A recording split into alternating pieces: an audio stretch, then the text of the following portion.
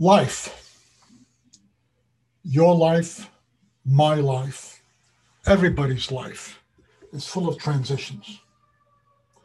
Life brings us many portals of possibility, doorways of opportunity. But how might we engage with those opportunities? And how might we recognize divine opportunities? Which doors should we go through? Which should we knock on? Which should we turn away from? By examining today's Parsha, we will be looking at two questions. First, how can we recognize that God is calling us and preparing us for a change, a transition, a new doorway?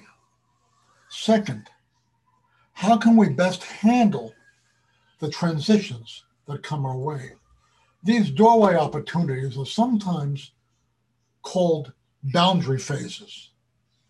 It's a good term because it helps us picture Israel and their own handling and mishandling of one of God's doorways when they came to the boundary of the promised land.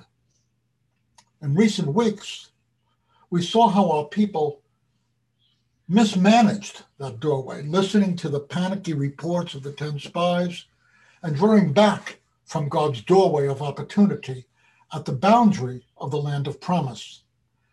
They missed opportunity, and this missed opportunity meant wandering another 38 years in the wilderness.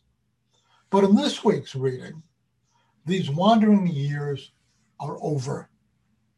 They have come again to the boundary of the land of promise and are about to go in and take the land under the leadership of Joshua. Let's see what lessons we can learn from their experience. Our first question is, how can we recognize that God has brought us to a doorway of opportunity? In our text we read, "You have lived long enough at this mountain." This reminds us that there will be times when it becomes clear to us, often very gradually, that it just might be time to move on. But how does that awareness arise within us? Well, it might be turmoil of some kind, perhaps personal inner turmoil, spiritual or emotional, a kind of restlessness. I served with Jews for Jesus for 22 years. It was good to me. I was paid well, and I became a famous man with my music done all over the world. My service to God was magnified and multiplied. All good. But there came a time when, for some reason, I could not exactly determine, I was no longer comfortable. It's like being in bed and not being able to get comfortable. You wrap the sheets around you, the blankets, you can't get comfortable. Eventually, you find you have to get up and move, or perhaps you're no longer fit because your relationship with God has shifted. This is one of the ways that God prepares us for a new doorway. We become restless due to some sort of inner turmoil. For some reason, what used to fit doesn't fit anymore. This is one of the ways you will discover you have lived long enough at this mountain.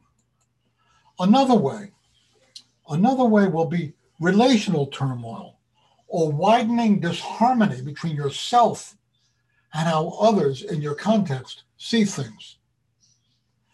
I am not talking about some incident, one incident, but more about a pattern of the way things are flowing. You and the people with whom you have been associating no longer see eye to eye. The relationship is no longer as productive as it once was. Or it might be growing, or it might be a growing and entrenched disharmony with your boss. This can be an indicator that some changes need to be made.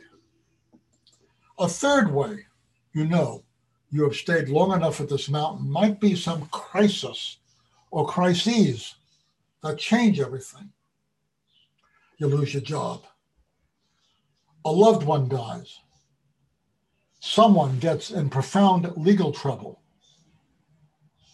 You suffer abuse at the workplace, or it becomes a hostile and intolerable environment in some way.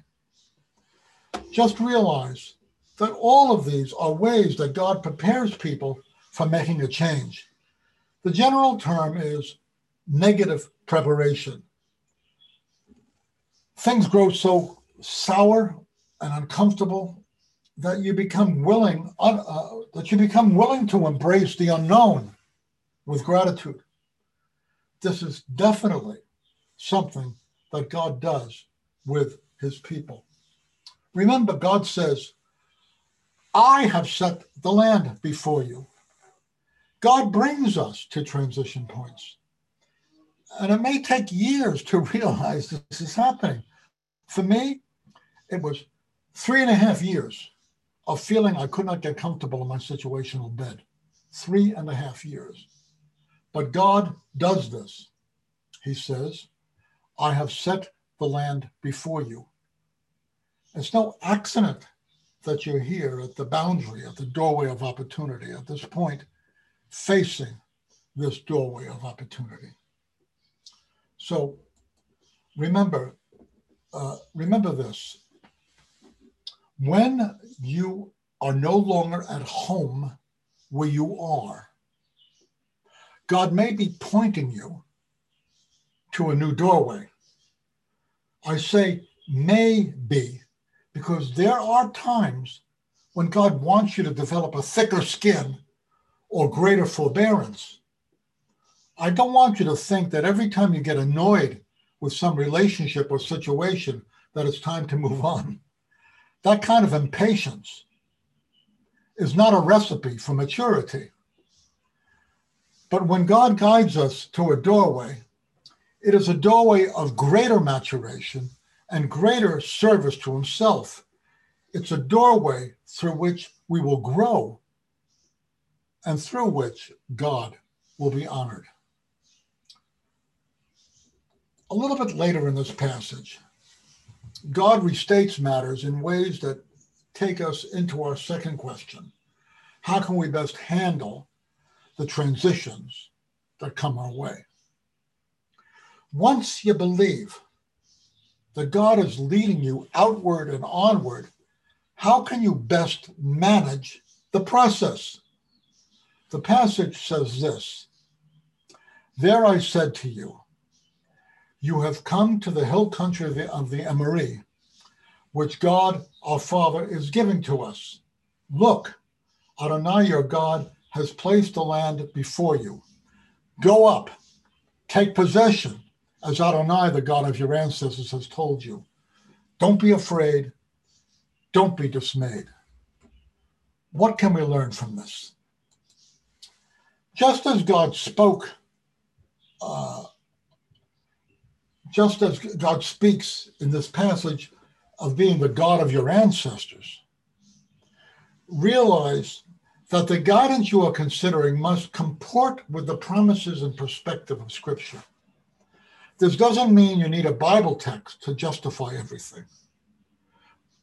But it does mean that God will never direct you to violate the values and teaching of his word. Secondly, get the confirmatory counsel of wise leaders who care enough about you to tell you what you don't want to hear, but who will sense and know if what you are considering is conformable to the will and the ways of God. Don't go shopping around for somebody who will agree with you. That's not guidance. Find trustworthy friends who love you and have enough integrity to tell you what you don't want to hear. Go up and take possession of the land which the Lord your God has given you. If you sense that God is guiding you into this, then grab hold of it. Take possession of it. Don't just talk about it and admire it. Take possession of that new opportunity, that doorway. If you make a mistake, God will help you to regroup. But don't be half-hearted. Go for it. Finally, the text says, look. I like that word, look. You cannot see without looking. But some people never look to see the developing will of God for their lives. Here is some final guidance on looking. First, look back. Prayerfully reflect and ask yourself, what was I supposed to learn from the previous phase of my life, which I feel is drawing to a close? What lessons should I take with me into the future? Look back. Learn the lessons prayerfully. Second, don't be afraid to look at your confusion. When you enter a boundary phase, you may have no idea what's next. You probably will not have any idea what's next. You just know that I've stayed long enough at this mountain.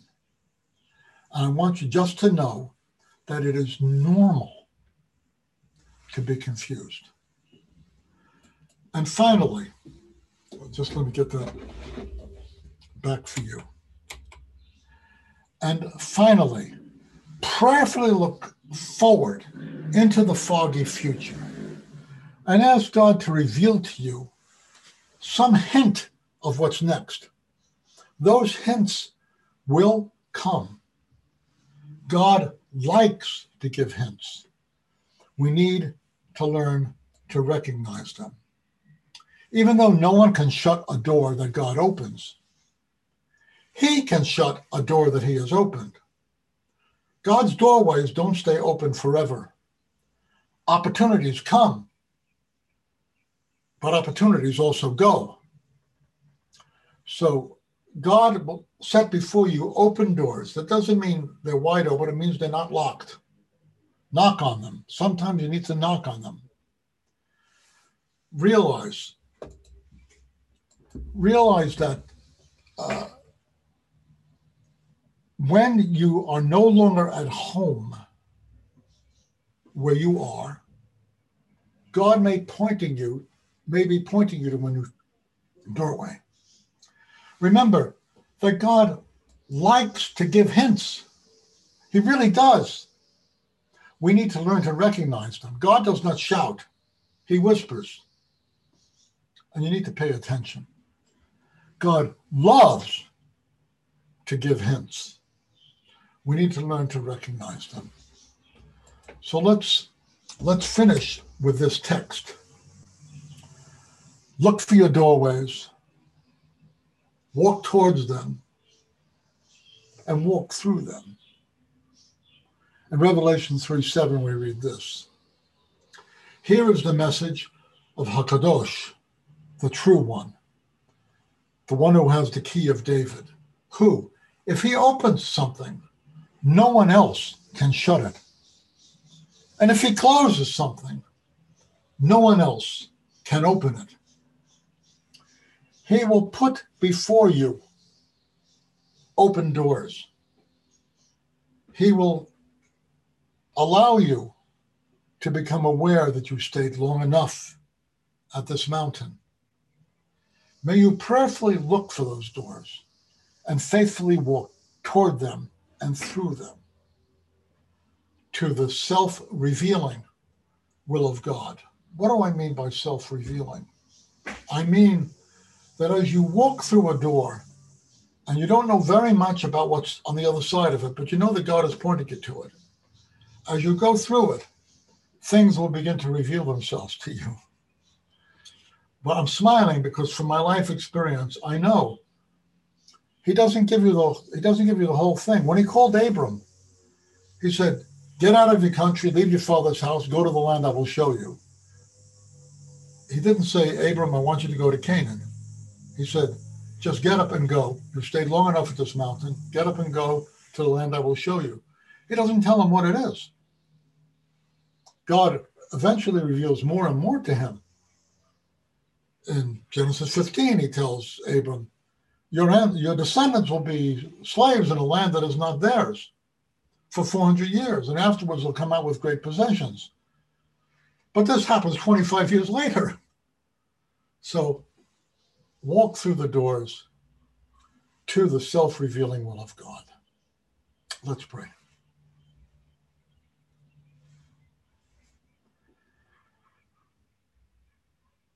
There will come times, oh God, for us when you allow us to be aware through inner turmoil, through relational turmoil, through crisis of some kind, that we've stayed long enough at this mountain. Help us to recognize those times. Help us not to be reactive, but wise in how we respond to those times.